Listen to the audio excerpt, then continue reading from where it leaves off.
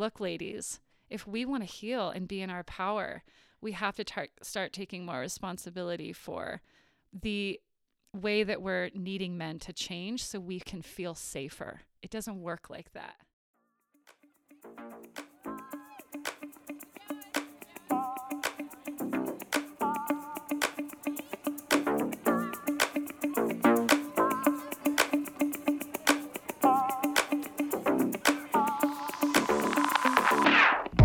Welcome to Evolution Sucks, out of the primordial ooze and into our best life. We can't kick off the podcast laughing. Yeah, Do we your have intro, to, totally. man. All right, listen. Hey, y'all out there. My guest today is Chelsie Taylor, who some of you may also know as Taylor Hawk. Chelsie Can is... you What? edit in a hawk screeching? Well, not at that now, part? after we interrupted. All right, go ahead. All right, maybe. Chelsie is first and foremost not just another dear friend and ally on the path. But for work, she's a psychedelic guide and integrative coach for Mind Bloom, assisting people with integrating therapeutic ketamine sessions to treat anxiety, depression, and PTSD. Chelsie is also a multi-talented artistic soul who is also part of a group of musicians called Mama Lingua. Whenever Chelsie and I get together, we always laugh and curse. So if there's small children about, you may want to cover their ears or usher them out of the room. Welcome, my friend. I am so looking forward to our conversation today. Totally. Yeah, it's going to be good. It is good already. It's been great already. So, where do we start with this whole thing about men and women? Like this, the idea of Venus and Mars, and can they ever sing in harmony, or are they just destined to be on different planets? I don't know. Yeah, that is the question. I think, I'm sure a lot of people out there listening have heard that this new kind of, it's kind of this new buzzword. It's polarity, polarity, which is like, are you polarizing your partner, and this is any gender, any type of relationship. We all have, masculine and feminine qualities. And so there's this obsession now with polarizing, right? And I mean, even an avoidantly attached person polarizes an anxious attached, or a type A person will polarize a really relaxed, more lazy, messy person. So polarization in relationship is really important. But just last night, I was listening to a podcast. I wish I could remember the guy's name, but he was like, look, you don't have to have perfect polarity in a relationship. Like, sometimes it just works out. So what's the point of polarity? Explain that a little bit. I'd like to first say I am in no way like I'm not a specialist in this shit. Like, I don't know. I'm still learning, but I'm studying this stuff and I'm looking at it in my own life. So I'm just going to do my best to share where I'm coming from in my work with the dance of the feminine and the masculine, and of and in particular of men and women. I see you as your own lab rat, essentially. I'm a rat. I'm a stinky old rat. No, I didn't mean that, but you know what I'm saying. Like, Jamie, you just called me a lab rat. In some circles, that could be a compliment. Oh my God. Okay. Yeah. I am my own lab rat. Right. It's true. So we all are, essentially, if we're on this path of evolution and self-growth, self-awareness, we're all testing and trying things and, oh shit, that didn't work. Let me try this. Yeah. And I feel like relationship, let's be honest, is probably the hardest mirror in our lives. There's work, there's family, there's ourselves. But when you get in an intimate relationship with somebody, your shit's going to get reflected back to you. And it might not be so pretty. Yeah. Right? And I'm learning that the relationships that are the most fruitful just in my clients and in friends are the ones where there's a willingness to learn. And if you don't have a willingness to learn about yourself, really, and about how to love yourself and other, you're fucked. Yeah. Yeah. Yeah. Like, it's everything, because relationships are such a fast track to growth because of that mirroring, you know? And so yes, I am my own lab rat, and I've built some really fucking crazy mazes for myself that I've not, that I've had trouble getting out of. I don't know, whenever I think of a lab rat, I just picture, a big maze on the floor and the, testing where the rat's going to go. But back to polarity, I think you asked, why is it important? Yeah. Well, I think it's a matter of, like, you can have a relationship without polarity, sure, but is it functional, right? Like, is it satisfying? And what I mean by that is, well, let me just speak to my own personal experience. I run a lot of masculine energy. And let's just define masculine and feminine for a minute. And again, we're not talking about sex. We're not talking about gender. Right. We're talking about qualities of being, qualities of energy, characteristics. So, and chime in here if there's anything to add. But, like, to me, the masculine energy as it exists in nature and in human beings is very direct. It has a goal. It has a purpose. It's A to B. No backtracking, no, emotional processing about how to get to B. You just want to get to B. Right. Masculine energy is electric. It's just like, boom, let's go. It's penetrating, right? Yep.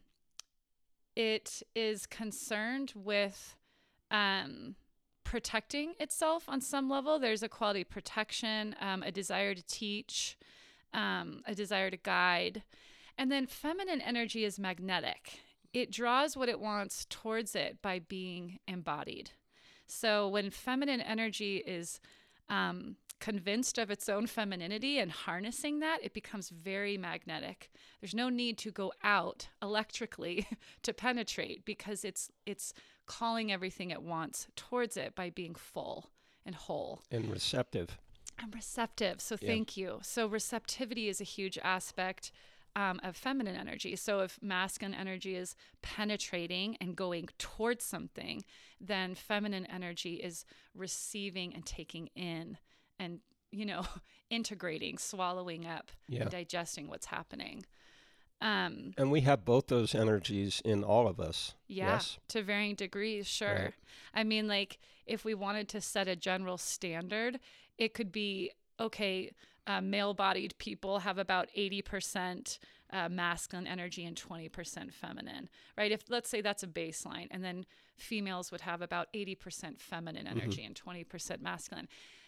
I mean, that's a great baseline, but as we know, it varies so much, right? Yeah. Totally. Like, there's plenty of men out there that can be a bit more in that feminine, receptive. And I want to just say, it's not that men can't be nurturing and receptive, and it's not that women can't be direct and penetrating, of course. But I think it's important to acknowledge the polarities on either end. I think it's important to, like, acknowledge the concentrated intensity of masculine and feminine, and then there's a spectrum, right? There's a dancing spectrum.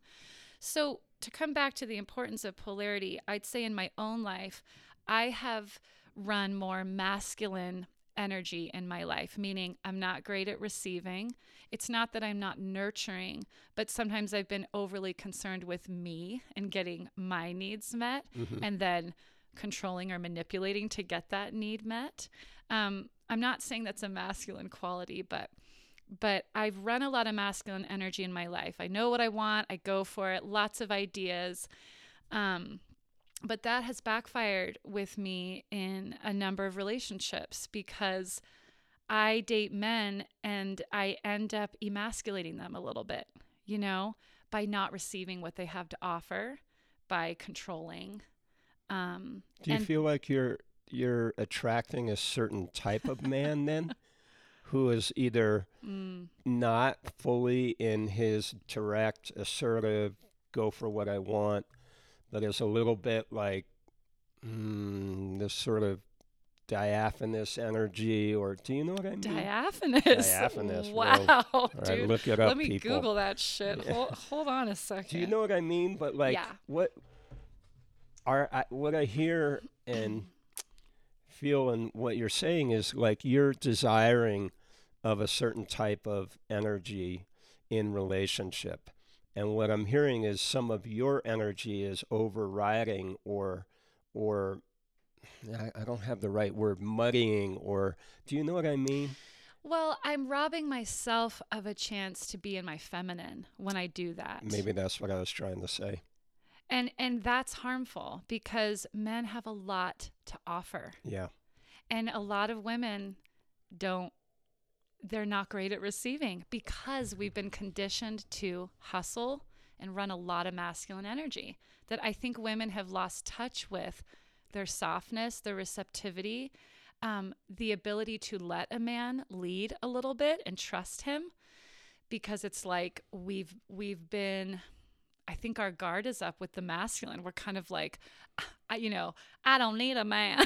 Yeah, I kind of, kind of this hyper independence has happened. And right. that's where I was as well in the past. So how would you feel if we were going into a restaurant and I held the door for you? I would feel honored. But don't you feel like there's a little bit of what you just said of like women are like, you don't have to hold the fucking door for me. I'll hold the door myself, right? That's great. I think, go ahead. And so guys are a little bit like, well, what, okay, what am I doing, right? Yeah. Do you want me to step into that?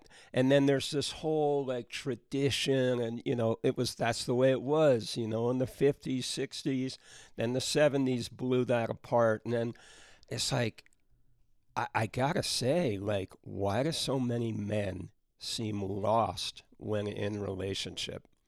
Oh. Like, they almost are like, those buildings, I think there's one in Chicago, and you walk out and there's plexiglass or something, and you walk out into space.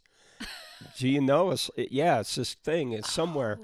And it's like this, almost like a balcony off the building, and it's all glass or plexi, whatever, and there's nothing below you. And I feel like a lot of men in relationship walk into it, and they're like, whoa, where'd the ground go?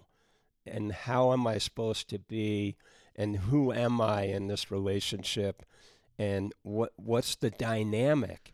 Do I just be this alpha male? I'm going to run the show. No, I got to be sensitive. And, I got to sit with emotion and feel. And I don't want to feel. I want to go, take down the woolly mammoth and bring it home so we can eat for a month, right? With a spear. Yeah, with and a spear. loincloth. Right. So I don't know. It just seems like a lot of gosh. men are lost when it comes to relationship. So my thoughts on that is when you describe that plexiglass, like the no ground beneath you, is because I think men, at their core, are deeply people pleasing.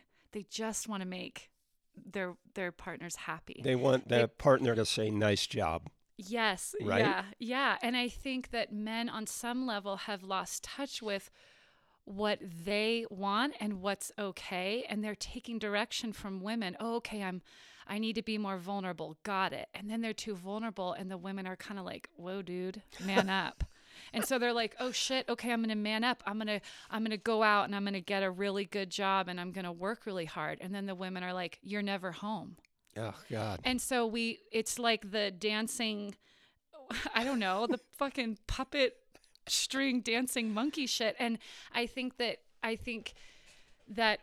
when men get caught up too much in their people pleasing, that's when they get lost, because they've lost touch with their own core and their own boundaries. And they're trying too hard to like fit this really unreasonable standard that women put on men. Yeah. And I'm, by the way, I just want to say, this is shit I'm working on and have been working on, and that I'm still working on. And so I've behaved that way. I've confused men. I've put an unreasonable standard on quite a few men in my life. And I want to, I don't want to have a total ADD conversation, but I want to go back to that door question. You talked about the chivalry piece of like a man opening a door. As a woman, if I were to have a negative response to that, like I can open the fucking door myself, to me, that's a sign that, to me, that just reveals I've been wounded by the masculine and I need to kind of, fluff my feathers and show I'm tough and that I don't need the door open for me. But when you think about it, it's such an honoring act. It's just like, let me make your life easier, sweetie. Let me open this door for you. Like, you're a goddess. Let me open the door and make your pathway into the restaurant easeful. You know, it's so sweet. You know, it's so sweet. And it's such a simple gesture. And when women respond badly to that, to me, it's a testament of like, I'm uncomfortable with you tending to me because you must be tending to me because I'm deficient and I can't do it myself. It reveals a wound right there. Nice. It reveals a wound. Yeah, I see that. Does that resonate? Totally. It does.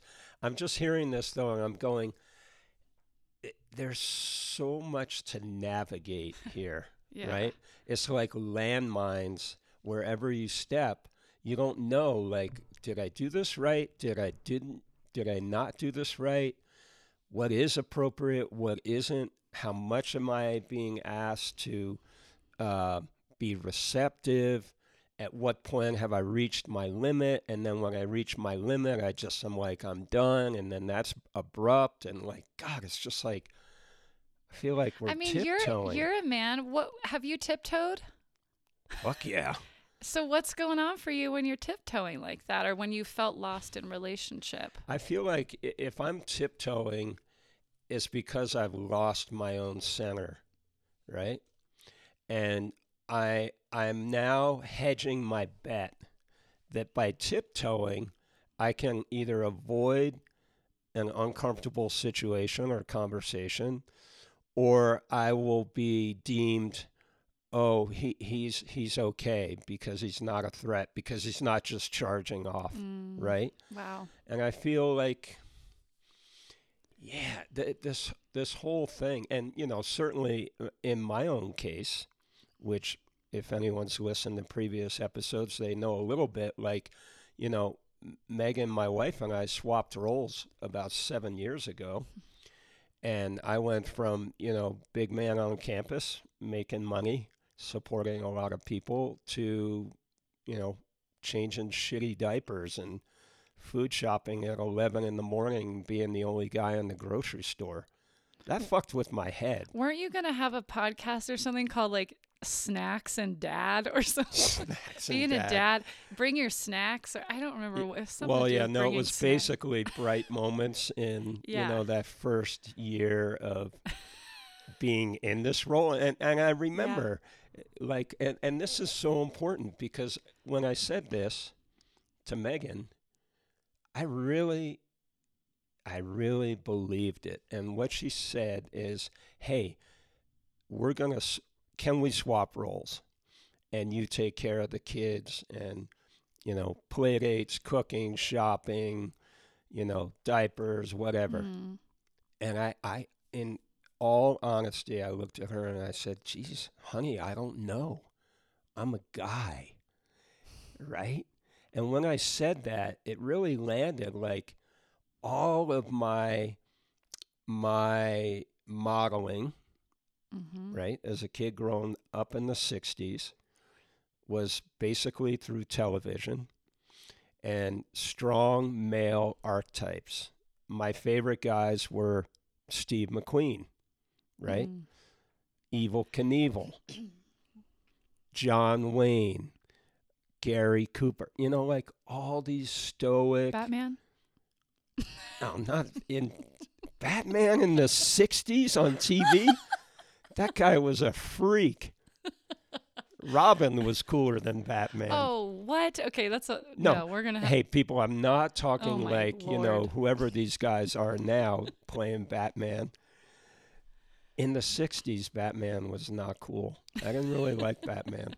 All right, but please, But do you go see what on. I'm saying? Yes, And so when I heard these words, you know, hey, we're going to swap, I thought, I honestly don't know if I can do that. Mm. And I think when I review my relationships, it was when I wasn't tiptoeing. I knew what I wanted. I knew what my role was. I knew what my mission was. You said one thing, guys want to be appreciated, and guys also want to have a mission. Mm. And without a Wow. mission, we're kind of lost. So here we come into this new relationship with a woman. And, in this conversation, just substitute whatever, but this is heterosexual, is what I'm referring to. Man, woman, that's fine. Everything else is totally cool. But in my case, I'm thinking if I start to acquiesce to demands, and there's a great question that you have there towards the end that we talked about before we went live, Mm-hmm. like why are women controlling with men? I want to Mm-hmm. dive into that in a second. But this idea of if I start to morph who I am, adjust who I am to satisfy some need in my partner, just to satisfy that need without really investigating, is this what I want? Is this good for me? Is this about evolution? Or is someone just asking something of me because Mm. they're expecting it from me? Does that make sense? I don't know if it does, as I'm hearing myself speak about Well, that. It's like, when in relationship do we become someone we're not mm. to please the other person? Because you mentioned that men want to please. Am I pleasing you by being acting out a certain behavior to make you happy with me? See, Yeah. I feel like we're so in And the weeds right and here. couldn't that be okay? Like, could it be okay to do something, to make your partner feel safer and be okay? I mean, does that have to equal self-sacrifice? I mean, I don't know the answer. I'm just saying these are the questions of like, where is the line between Right. doing something out of respect for your partner because it helps them, it heals them, and then when are you doing something to, have mommy pat you on the head and say, you're a good boy, to give you a sense of value and meaning, Yeah. right? So where's that line? Where does self-abandonment happen in relationship? Is Or kind of the question, because you yeah, do have to make compromises on some that's level. true. Or when does holding the line just become obstinate behavior? Or fuck it, I'm going to do this because I'm me and I want to do that. I have a great example, and I might have shared this with you.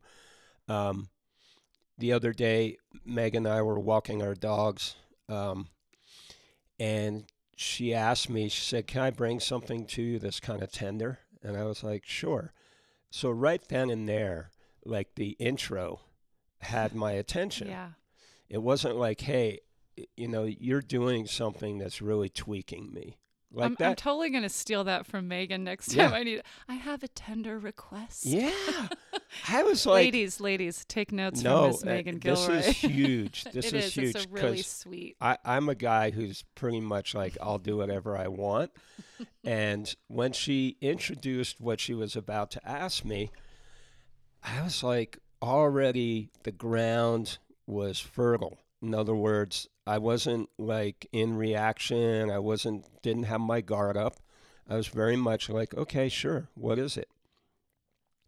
Well, last summer I was riding the dogs down to where I walk them.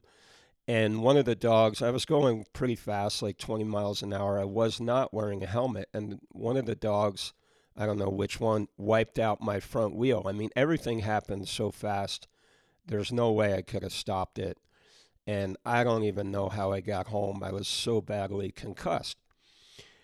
And I also ride my motorcycle just around town without a helmet. It's a Russian motorcycle with a sidecar.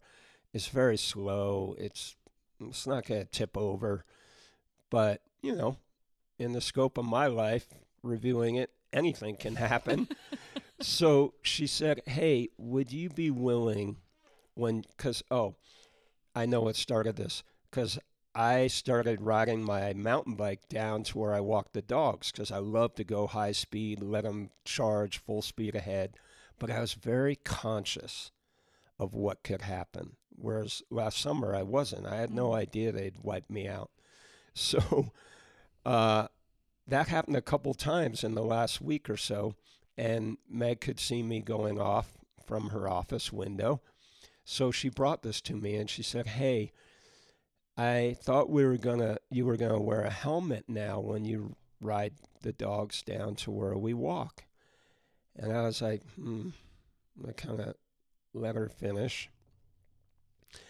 And she said, "Would you be willing to wear a helmet?" And I was like, right away, I was like, "Yeah, I can do that." And I realized partially there are two things why it was a request to hers, but also we did have sort of a loose agreement. Hey, if you're going to do that, just wear a helmet. And, this was last summer when we had that discussion. So I right away said, okay, I can do that. And then she said, and also, I was like, Oh, he's saying yes. yeah, strike while the iron's hot, ladies. Um, she goes, and when you ride the Ural, that's the motorcycle, would you be willing to wear a helmet? And I said, let me think about that. And we walked a little more. And I said, I just want to explain to you that, I'm not trying to be cavalier or some reckless human. I am taking a calculated risk. And she's like, well, that risk could affect your family. Should you, hurt your head again or bang up a limb or break something?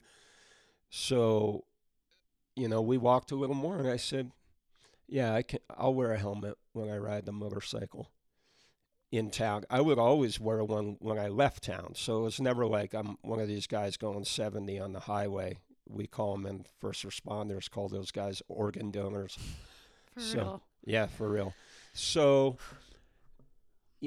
that, yeah, go ahead. Well, so my question is how did you, in those moments when she's making these requests of you, what were you weighing within yourself in that moment? Because you don't really want to wear a helmet. That's a great question. Right? Yeah. But you do on some level because right? This is the crux right this here. This is the crux. What did you experience in that moment? So what I experienced was this.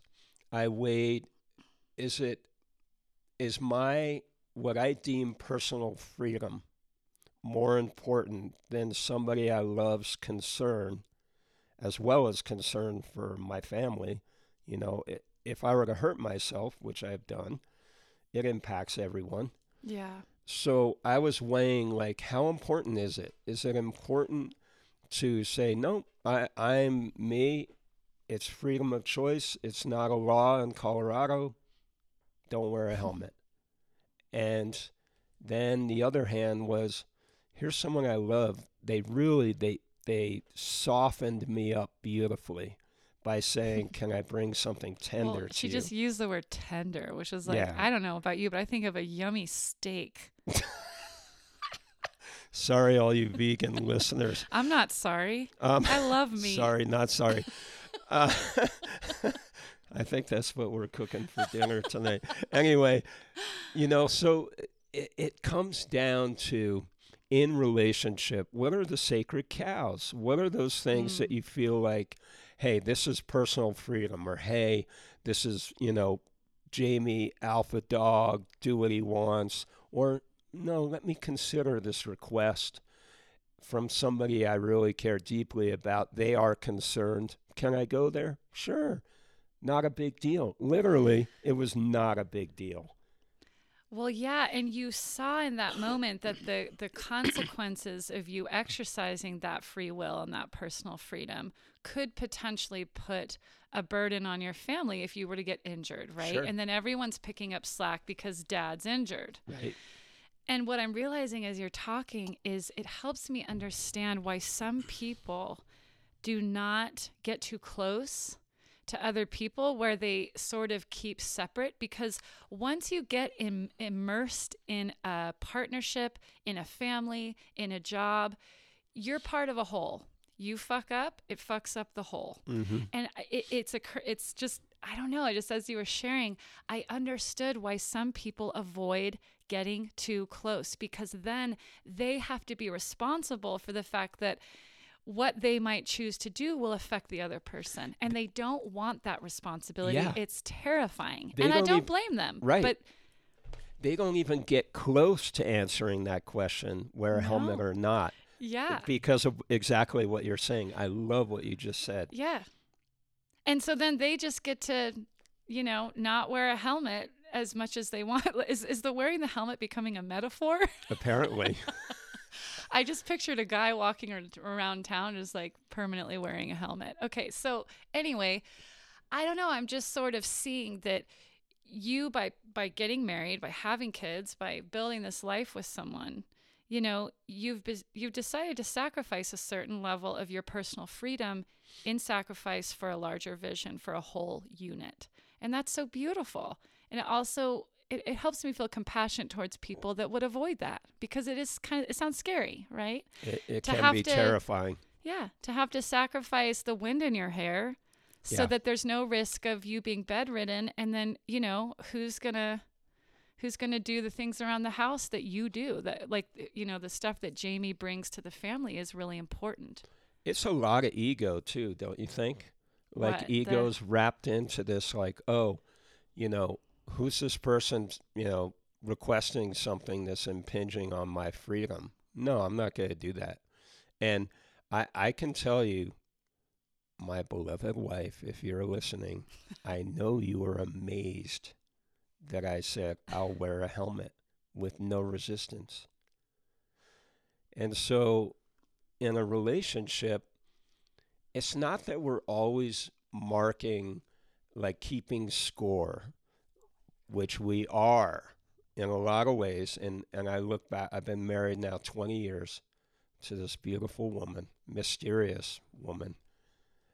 And I think to myself, like, there's been a lot of keeping score over those 20 years.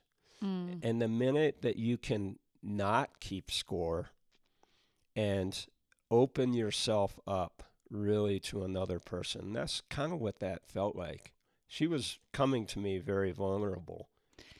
The old Jamie would have said, nope, fuck that. I'm not, wind in my hair. Dances with wolves. That guy, wind in my hair. I want to crack a joke and be like, what's left of it? But you actually have a great set of hair. You know what? I was going to say that same thing.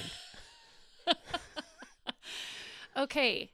Guess what? This is a great segue into talking about control in relationships. Yes. Because there's a way that Megan could have asked that question from a unhealed, wounded place of control. Thank you. Brilliant. And that is the distinction that she made by saying, I have a tender request, meaning she doesn't want to to me, what I hear as a woman when I hear she said that is like she doesn't want to control you. She wants to trust you. So it feels tender to ask for this because it's a personal need of hers. She's scared, right? She doesn't want you to get hurt. She loves you.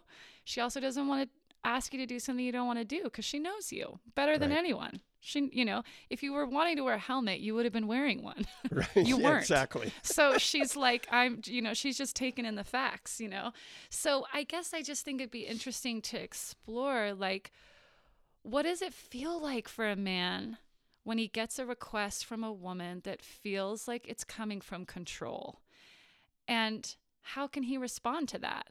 And what's going on for a woman when she makes a request that is coming from a need to control? What's going on with her when she's doing that? Yeah. It's not rocket science. It's childhood trauma. Do do do do. Can you play the music? Yeah. Childhood trauma. Do do do do do do. I think that I read this. This really rocked my world when I read this simple, statement on like an Instagram meme, and it was like, the level to which a woman controls a man is the level to which she has unhealed her relationship to the masculine. Mm. It's just directly related. And you know what? We could say that about everything and anything. The more you're trying to control, the more you're operating from a wounded place, mm-hmm. a place of, you're a kid and shit's happening that's out of your control. So you gotta pull it together. You gotta keep things in control, because uncertainty is scary and chaos is scary and dysfunction is scary.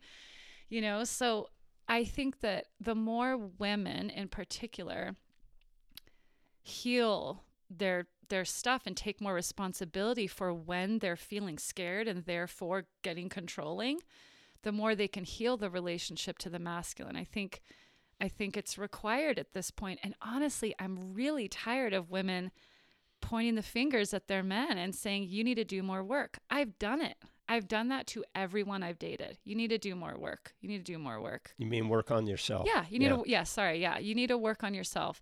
Oh my God, was I digging in the wrong place? Like, I had work to do. And that's something you and I talked about a lot. It's like,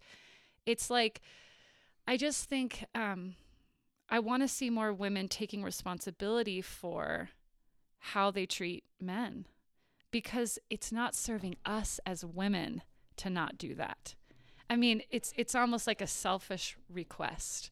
Is like, look, ladies, if we want to heal and be in our power, we have to start taking more responsibility for the way that we're needing men to change so we can feel safer. It doesn't work like that, in my opinion. I'm not saying men don't need to make some changes to make women feel more safe. Sure. Historically, yeah, there's been a lot of shit done to women that's indescribable and disgusting. And I want to get out of that narrative. I want to write a new story. And there's a lot of women still stuck in that story and living from that place. And it's done. I'm not saying it's done. There's still a lot going on, but the victim stuff is tough for me.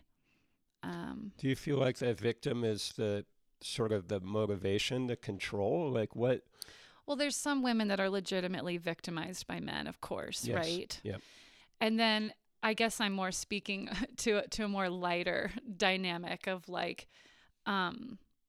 if you're making someone else responsible, he made me feel this way. You're a victim. You've made yourself a victim to that person's behavior. That's a very disempowered place to be and to live. And I've lived there for years. And I think just recently I've started to shift the focus. So when I feel triggered or upset, instead of going, okay, he did this and now I'm feeling this way, so he needs to stop doing that. That's not how I roll anymore.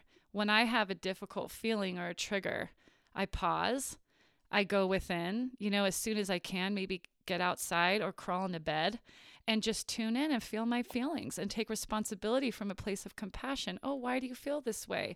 Oh, well, I want connection. And he's not giving it to me. Oh, that's so sweet. You want connection. Can you feel into your desire for connection and what a tender place, what a normal human response that would be, and how difficult it is when you want connection and someone's not giving it to you?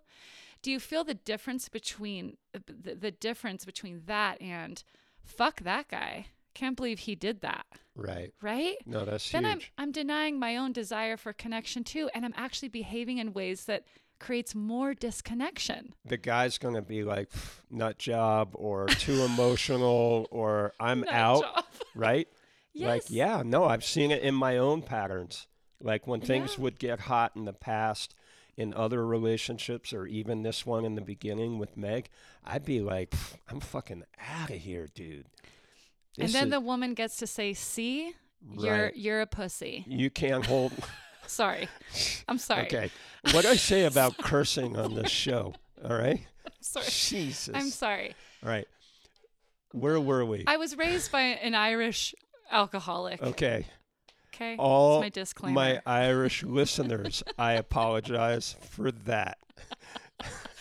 But then the woman gets to point the finger and say, Sure. look, he's abandoning me. He can't hold my emotion. Yes. Right. But if we give men the benefit of the doubt and come back to, but they just want to please you. And you're telling him he can't make you happy when you get upset every time he does something that you don't like or makes you feel disconnection. But like, if you take responsibility for your own feelings, tap into your desire for connection and come with that sweet feminine of like, hey, I want to connect with you more. I love you. I love being around you. And you come with that pure-hearted desire. Don't you think a man would respond better to that than, why aren't you doing this thing that I need you to do? Yeah, it's just like Meg saying, can I bring something tender to you, instead of saying, why the fuck aren't you wearing your helmet? Why the fuck aren't you wearing a helmet? You're an idiot. She could have framed it like that. Oh, yeah, you're an idiot.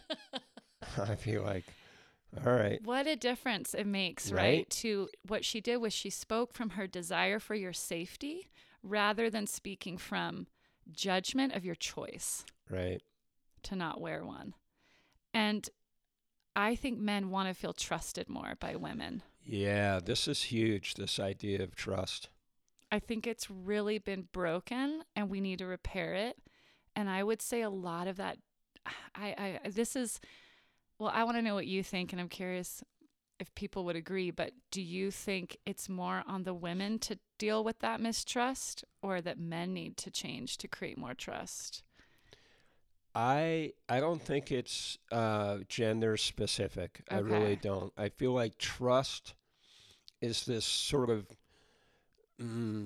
nefarious, looming out there idea or concept, trust. But I'm going to ask you a hard question. Okay. What happens when a man fucks up?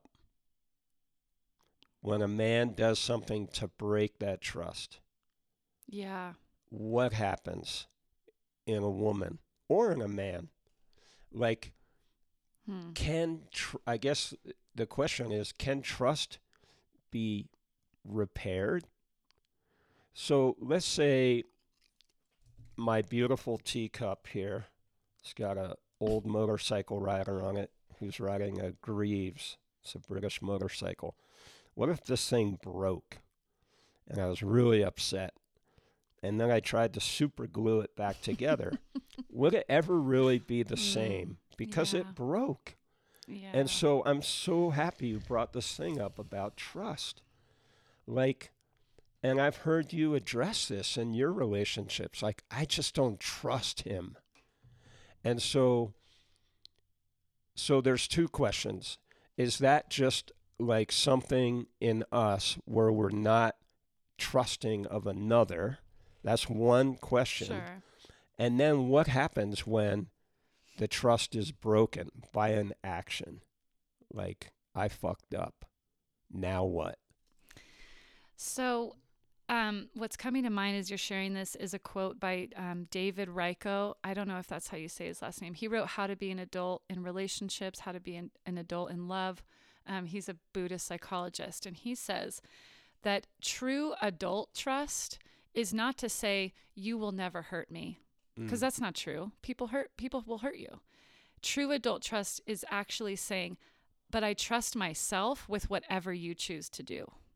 Meaning, explain that. Yeah.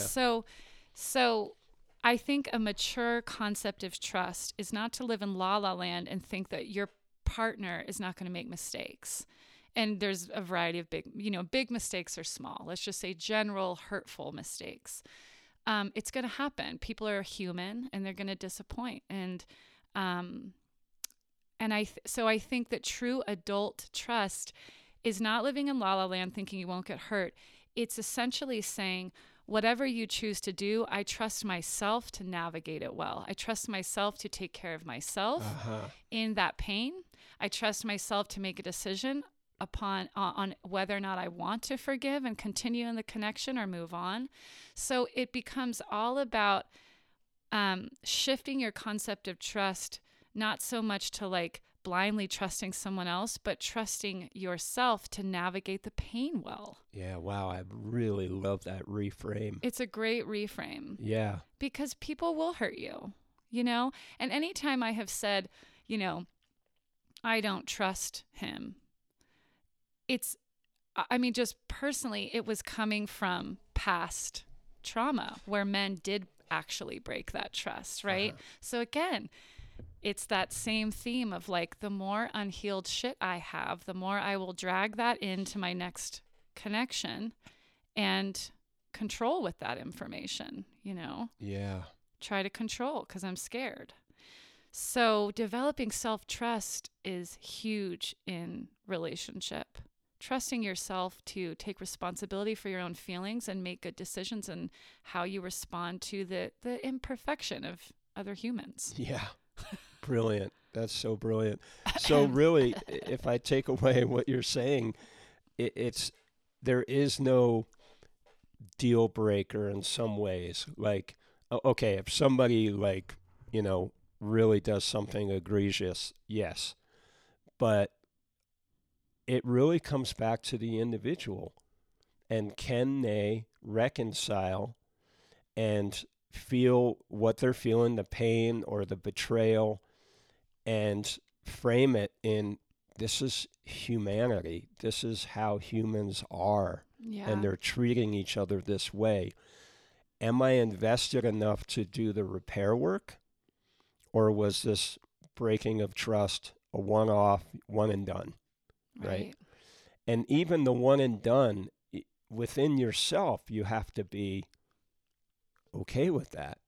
You have to say, no, this within my inner psychology, this was a one and done situation.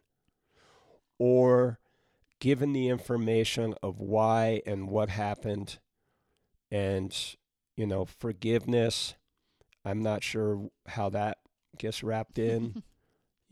I had a period in my life where I was asking for forgiveness from 3 very major women in my life that I felt like I had wronged.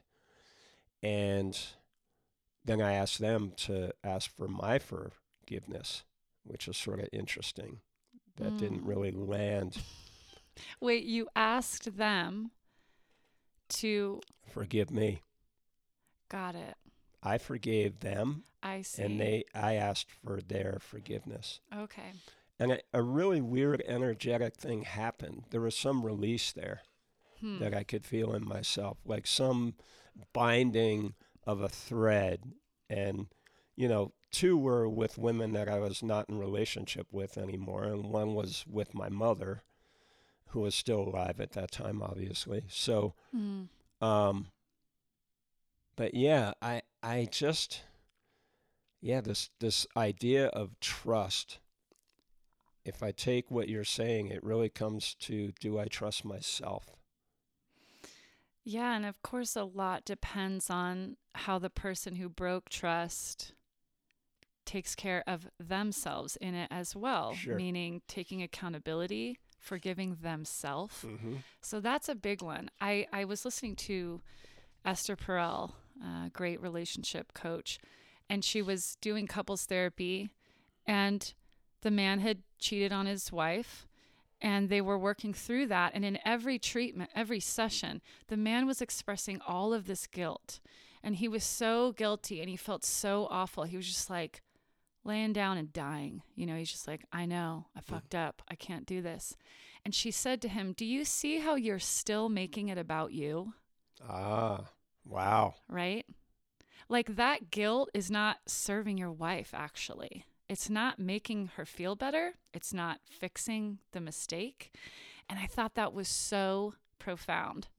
And so in therapy, he shifted out of guilt, forgave himself. And once he had forgiven himself, then they were able to rebuild trust. But a man just goes, I feel so bad. I feel so bad. I feel so bad. That's still making it about you. And the very act of cheating on your wife was about you and your need and that impulse in the moment, right? So I guess I think self-forgiveness on behalf of the person who broke the trust feels essential to healing the relationship. Yeah. I guess there's always the possibility of it not being repaired too. Sure. And living with the consequences of that trust breaking. And sometimes the trust breaking is just a symptom that the bond wasn't that strong to begin with, right? Perhaps, and so maybe that's just the way out. Yeah. I mean, I was cheated on by my first boyfriend in college, walked in on him sleeping, under the covers with some girl he met at the library. And, looking back, I kind of had fun with that. I got to kick over the trash can and be like, oh my God, what? Oh, I can't believe this. I mean, I got to be the drama queen that I am. Indignation. That's huge. It was amazing. I was like, I fucking caught you. And I got to say, like, it was painful, but something felt good to just be like, to release that, you know, and just be upset and storm out. Anyway, side note. So he was done? Oh, I think I dated him for like another year. Oh, God, please. Jamie, I had issues. We all do, people. So you have one question here that I want to tackle, and maybe this too dramatic of a segue, but Bring it. What's the difference between mothering a man and being nurturing? I love this. It's a great question. God. Yeah. And what ways do women rob men of their masculinity? I feel like those two are very they're cousins or siblings or something. Yeah, the questions are siblings. Yeah, for sure. Talk about. Well, that. I guess I brought these questions to the table because I'm a very nurturing person, and I don't have kids, and I could very easily transfer a lot of my desire to caretake onto the person that I'm dating. I mean, really onto anyone. You've seen how I am with the kids in this town and with my friends as well. Because I have a background in codependency and Al-Anon and all this, really learning to have boundaries and not caretake people too much. I love this question because the answer is you're mothering a man when you're starting to do stuff for him that he could do for himself. And I think that can even be hard to navigate at times. It's like, well, he technically could make his own breakfast. He knows how to cook. Why am I doing this, right? So it's kind of sifting through and going, okay, what is just a nurturing, kind thing to bring ease to my partner's life, to bring joy, to bring, to care for them, to treat them as your beloved, as sacred, as a beautiful being in your life. And you just want to make them feel good. And yes, that's great. But when it's getting into like, I mentioned earlier, like booking their doctor's appointments for them. Yeah. Or I don't know. I feel like this gets into women not trusting men to make mistakes and learn from them either. Like even financially, can we just let men handle certain things? If they make a mistake, fine. They're human. Let them learn from it. You've made mistakes. You learn from mistakes. So it's when women take on this role of, I have to protect him from making mistakes. I have to, and this is not just helmet stuff, right? Because the no helmet would affect the whole. That's different. Yeah. But a mistake at work, let him make it, like let him make those mistakes. And I don't mean that condescendingly, like let him make mistakes, but you don't have to go in and, coach him and fix him. And, it's just like trusting men that they're on a path, they need to learn their lessons and they will, just like you are. If it's a mistake that doesn't do any harm necessarily to you, leave it alone. So let me pause you there for a sec, because I'm hearing this and it's landing on me like, I think a lot of guys don't mind being mothered. That's interesting. Right? Oh, shit, yeah. So like I'm thinking this is very treacherous in some ways, because you spoke about wanting to do something out of love and making ease. And then that's kind of a fine line. Like if you start doing things like that and the guy starts to go, wow, this is nice, maybe not consciously, but in some ways they're going, wow, my mom used to do this too. Or I come home from school and there'd be a meal on the table. Well, now I come home from work and there's a meal on the table. So I'm looking inside myself and I think, there's a part of me, and I think, like, pick up your goddamn socks or whatever, right? Or throw the laundry in the hamper. Like, these are all kind of messages that we got as young boys that if our behavior is continuing and you just are picking up our socks and doing our laundry or whatever, putting it in the hamper, then we are sort of in this relationship where we're being mothered. So it's it's really a fine line, I think. And I think so the question is, I mean, the sock example is minor, but it's a good one. I mean, on some level, is the woman in this situation enabling the man to not care for his shit?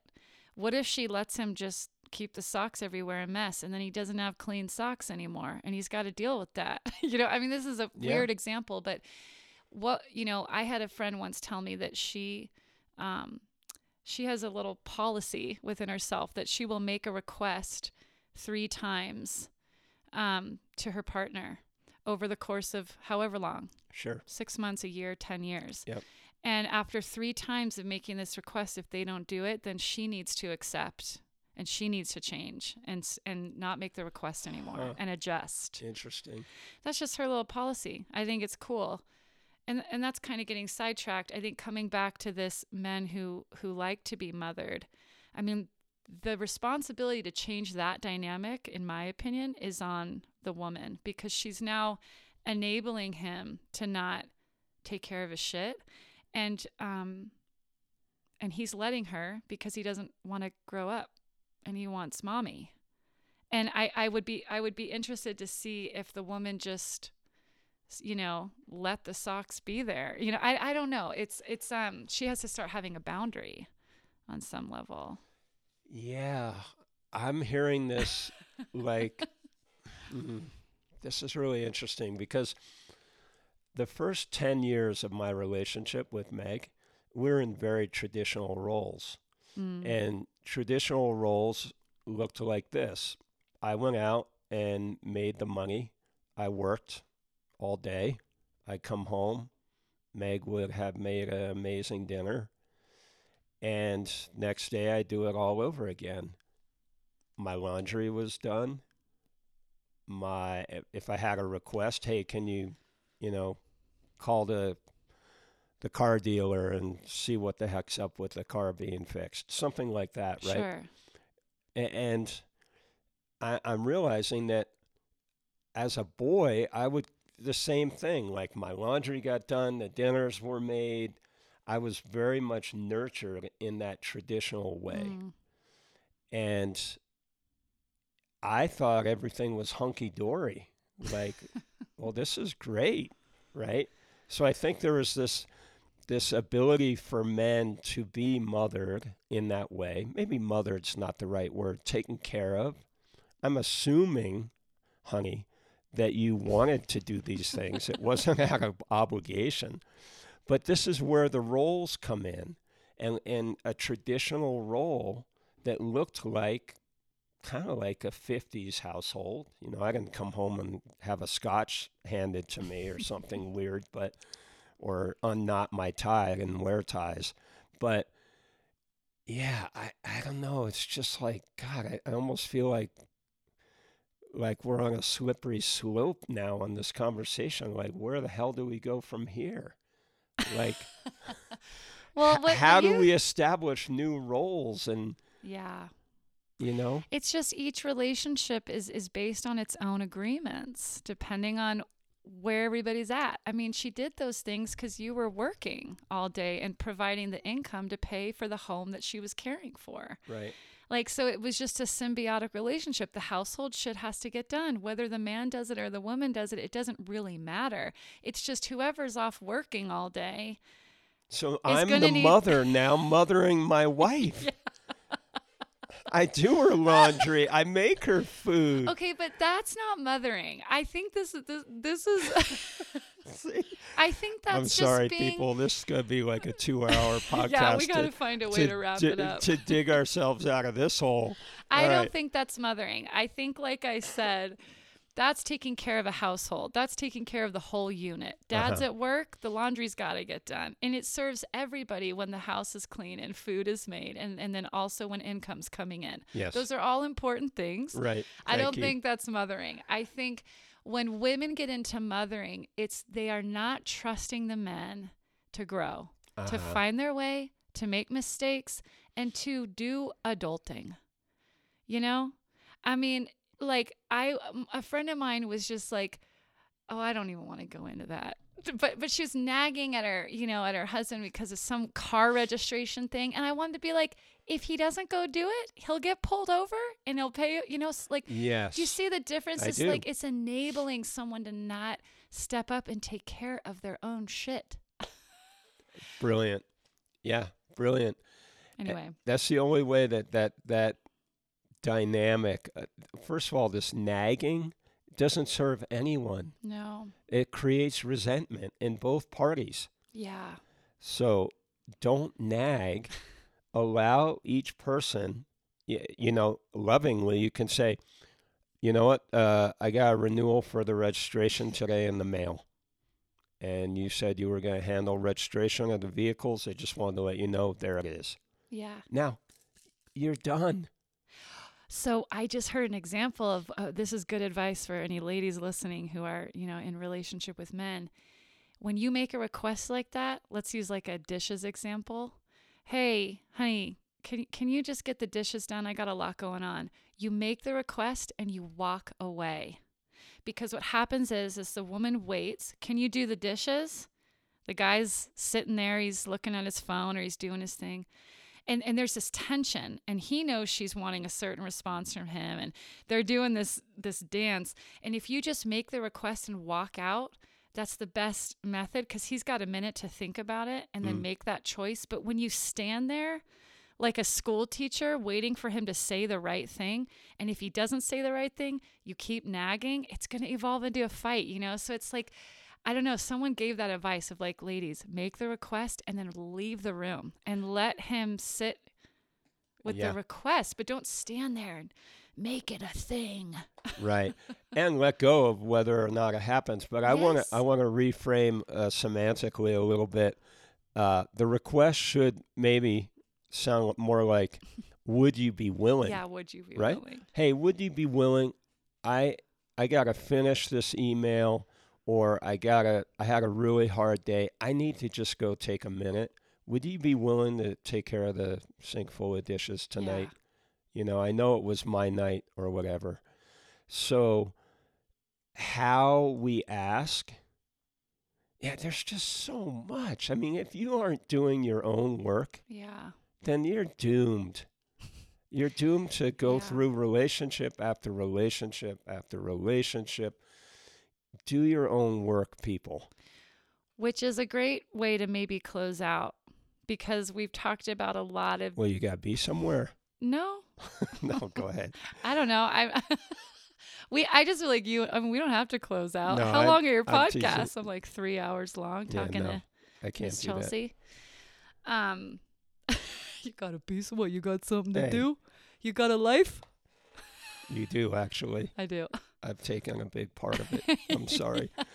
No, this has actually been a blast. I'm sure it's been a little all over the place, but hopefully we're just giving some good food for thought for people out there. But that's what you and I get together. It is always kind of all over and just dynamic. So to close out, what were you going to say? Well, so what I want to say, though, first is I love that you and I can just put questions out there and maybe not even have the answer, right? Yeah. Like just More kind often than not, we don't. Yeah. And I mean, it's just every relationship's different. So sometimes it's like, what do we do? I thought maybe to close out, we could talk about what does it really look like to be responsible for your own feelings in a relationship? And I could share something that I do to maintain what I call inner bonding and connection to self and maintaining connection to self in relationship. And that to me, when you say, if we don't do the work, we're fucked. I mean, to me, this is the work, the inner bonding work. And I guess, the first step in that work is a willingness to feel pain. And if you're not willing to feel the discomfort of when someone doesn't do something you want them to do, or when they do something you don't like, you've got to be willing to actually feel into that pain. I think a lot of people get triggered 20 times a day and just keep moving. And then they wonder why they're not sleeping well. They're not taking the time to actually feel what they felt that day. To pause and actually feel when you get triggered. Is that what you're saying? Sure. Or in the moment, sometimes you can't. So making a ritual of before bed, how am I doing? Checking in. How am I doing? Kind of reviewing the day type thing. Yeah, just tuning into how you feel. I mean, I do it every night. I kind of check in. How am I feeling? I mean, a lot of people don't ask that question. They're either on their phone or their kids are running around, they're doing parent stuff. It's called the law of distraction. Yeah. So I know that might seem oversimplified, but we have to start somewhere. And to me, building a relationship to your emotional world is the first step. So how am I feeling? And then once you can address or you notice the feelings. So for example, I'm feeling disappointed or maybe I'm feeling kind of needy. I needed a bit more love today or touch. I think that's a really common feeling people feel when they tune in. They're needing a bit more care, The importance is to identify, is to tend to that feeling with compassion and kind of sort out, is this feeling coming from something that someone did today, or is this a feeling I felt a lot in my life that I felt as a kid as well? Yeah. And going back to that and saying, oh, little Chelsie didn't really feel seen. So she tends to not feel seen a lot now. And I need to go back and kind of tend to her as an adult now and say, I know you're not feeling seen, but I see you. I see that you're working really hard. I see you're trying really hard. I mean, I know this sounds kind of like, I don't even want to use the word inner child work because it's just so like cheesy, but it's tuning into how you feel and identifying if the feelings you're feeling are really from the other person. I would say like most of the time when I have a reaction or a feeling, it's not really about what the other person's doing. No, it's not. It's almost always something that I'm telling myself, like the pressure I'm putting on myself to be like this certain way to be lovable, or I have to be really enlightened and I didn't handle that well. And it's almost always shit we're telling ourselves that is causing a lot of our suffering. It's usually not about other people. No, and it's our trauma is informing us constantly and exposing that trauma or coming to, first of all, awareness of that trauma and how it is informing our daily life. It's just so unbelievable. Much. Yeah, so much. And that's why if you have that reframe, then whatever you're presenting to me, it's not about you. Yeah. It really isn't. The clearer I can be within myself, the more squared away, the more grounded. However you're showing up, I have that 3-second delay to figure out, do I want to just react to what this person's showing up as, or can I go inside and channel those things that make me feel good? Yes. What are they? Empathy, compassion, understanding, forgiveness, whatever it is. They're qualities, love. These are things that make us feel good. Yeah. Right? Not the barreling through the world walled up and closed off and blaming other people for how we feel. That's ridiculous. It's completely ridiculous to blame another person for how you're feeling. And it's the default. Oh, it's how the world works right now, right? Yeah. Look at all the drama and chaos and pain and hurt that humans are inflicting on each other and animals, plants, and the planet. Yeah, I think like you said, empathy, compassion, forgiveness, love, but towards the self first. Like I'm really a huge, I mean, I know that's what you essentially mean, but like essentially if I'm having a reaction to something someone else is doing, I really need to tend to those feelings and that reaction with compassion. Oh, sweetie, I totally understand why you're triggered by that. Because your childhood was really inconsistent. You weren't really seen. You had to share space with siblings, right? You had to go to school where you didn't really fit in, and they were teaching you this certain way of learning that didn't really, the list goes on. So, I mean, understanding how, like you said, that childhood trauma is being relived every day in our sweet little bodies, just it's really important to name that and have compassion for even why we're reacting in the first place. Yeah. The minute you do that, blame becomes way less attractive Yeah. as an option. Right. It's weird. It's like you just tend to that feeling and go, oh, I totally get why you're feeling disconnection right now. Totally get why you're upset.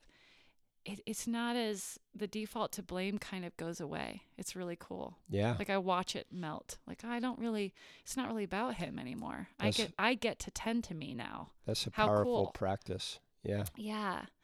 And I've been doing it a lot. I got my mom doing this inner bonding work that I learned from Margaret Paul. She wrote a book called The Power to Heal Inner Bonding. And I've been doing this practice of just checking in. How do you feel? Tending to that child, to the wounded self, from a loving adult place, calling in higher guidance spiritually, all of that stuff. Nice. And it's a game changer. Nice. Yeah. You taking my picture? I just took your picture. I don't know why. I love it. I want to capture this moment with your Yes. headphones on and the microphone in front of you. We're very professional over here. Kind of. Is there anything else? I feel like this is... Thorough convo. Yeah, it's been good. What do we leave our listeners with here if we haven't already done that? Maybe they already left us. Who knows? Hey, if you left, I'm going inside right now and I'm checking how I feel. How do you feel, Jamie? I feel a little abandoned by know. any of you who ended this podcast before it was done. I will find you and love you up. How's that? That was amazing. Yeah. Is that a good way to end? I love what you just said. Well, hey, maybe they left us. It's very possible.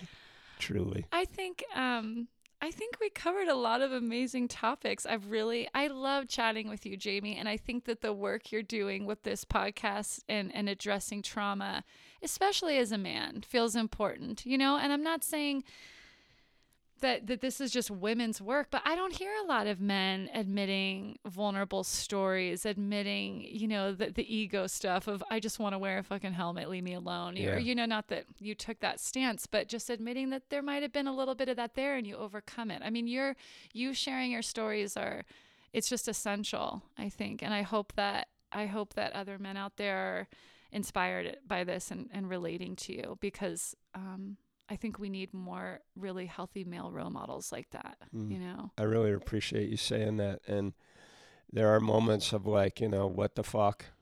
And, but I've known many men in my life who weren't open, who weren't vulnerable or had any level of transparency. It was just, hey, backslapping, yeah, guy doing guy fist bump stuff. And it's just like, I don't know.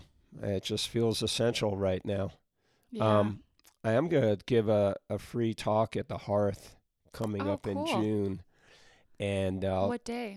I'm not sure yet if we picked a day, but it's going to be a Thursday evening. It'll be on their calendar. Great. Yeah, and just, again, more conversation around how do we reveal, how do we... mitigate some of the trauma-informed behaviors Yeah. that fuck up our life, Yeah. fuck up our inner psychology, keep us unhappy, keep us small, Yeah. and keep our relationships unfulfilled. I just feel like, right now, it's Yeah. time. It takes a lot of courage to face those traumas and do that work. Yeah. And not one of us has escaped it, whether it's little Not T or one. big T, right? Totally. Everyone's got something. Yeah. Everyone. And why not band together and put our arms around each other and say, we're in this together. Yeah. We want to make this place a better place. We want to make our relationships more fulfilling. Yeah. and not based on lies or masking or. And there's nothing to be ashamed of if you had a difficult childhood or you had shit happen to you. Like you said, whether it's big T trauma or little T trauma, we're all coming with that. And if we don't shine a light on it, it steers the ship. Yeah. You know, everything in the subconscious steers the ship. So The we shadow. have to look. Yeah. We have to look. And it does take courage to look. And I guess I think, God, what has allowed me to look so deeply? Because I've looked at a lot of shit deep down in myself and addressed a lot of things. And it's because I had a support network. I know that. I don't know if I would have looked as deeply if I was just like lone wolfing it out there. You know, I want to know that I can look deeply. And if it's hard, what I see, I've got someone I can talk to about it, you know? Yeah. Someone who would relate or understand. So it's really important that people out there at least have one or two, you know, people that they can go to about anything. Yeah. We only need, I guess, two. They say like, you know, three inner circle people in our life is enough. Even one, man, even one would be good enough. Yeah. And I feel like what you're doing with Megan with the Healer's Path is huge. These 9 women or however many there are. I think it's 9. 9 and 10, including Megan. Yeah. It's like, or my men's group that we meet once a month, you know. So important. Just to give voice to what's going on without necessarily any feedback or, you know, certainly no judgment, just support, like you're saying. So people find a group, find a friend, confide, be vulnerable, be brave, be real. I love you so much because you're such a warrior. You just don't quit. You keep going. Yeah, to a detriment sometimes. Well, no, you keep digging. Yeah. You're not like, okay, I'm good now. I got this. Yeah. You know, I just feel like in you is this fire to keep bringing to the surface what's not healthy, digging into what is healthy and going for it. And I love you so much for that. Thank you. Yeah, I love you too. And I do the work to generate more love in my life. That's what motivates me. I want to feel, experience, receive, give more love. And when we're in our wounding, we can't. When we're stuck in unhealed shit and wounding, it's all fear-based responses to life. So I've got to dig that stuff up and heal it so that I can respond to others and respond to life with more love and less control and fear. Yeah. And I've done that enough and it hasn't worked for me. Right, yeah. So that's why I do the work, is in the name of love. And it sounds so cheesy, but all you need is love. In the Name of Love, isn't that a Bono song or a YouTube? God, I love that. So I have one last story and then we're done. Okay. I think it was a couple years ago, and I felt this connection with you probably from the day I met you. It's just like, oh, that's my sister. Yeah. And one day, I'm driving with my kids in our old farm truck, 1977 what story are you about to tell? And I'm driving down Grand Avenue, our 2-block long main street. I think it's 2 blocks, might be 1. No, it's 2. It's 2. Or maybe it's 3. It's 3, dude. It's 3. Okay. But the 3rd block is like not really a block. Anyway, I'm going one direction and you're walking across the street going the other direction. And you are just fucking dressed to the nines. I don't know where it looks like you had just come out of a club or something. And you're walking along, you know, in your own dream. And I had the window down. The kids are next to me. And I yell out the window. You remember this? Yes. Taylor Hawk, you're on fucking fire, woman. And like, you know, all these people are turning their heads and you just like lit up. Oh my I think God. You were probably mostly embarrassed that some guy's like yelling at you. But to me, that's our relationship. Yeah. It was so safe to be catcalled by you, Jamie. I felt so safe. It was appreciation. I felt so seen. I felt so seen in that moment. In fact, I felt too seen. I was like, okay, yeah, all right. I know I look good, but, just mosey on. I think it's because it called everybody else's attention because you're so damn loud. Okay. Oh, that was so sweet. Will you forgive me for that? I 100% forgive you. I will never forget that. I will do it again, though. It was great. I could use it. I mean, I lived in San Francisco 10 years before here. Trust me, like the catcalling was insane there. And now I kind of miss it. Well, it's a small kind of... Where's all the catcalling in Paonia? Western Colorado, rancher, miner, hippie. Yeah. Cool. Thank you so much. Oh my gosh, Jamie, thank you so much. My face hurts from smiling. I got the perma smile. Total perma smile. All right, woman, you have a good rest of your day. Thanks so much, Jamie. Okay, thank you. Bye. Bye.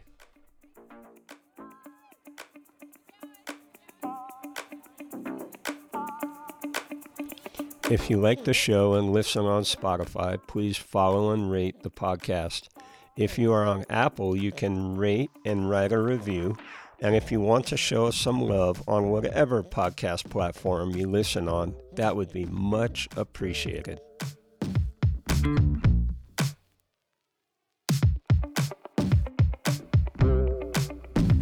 This podcast has been edited and produced by Gilroy Productions. Thanks, buddy. Love you.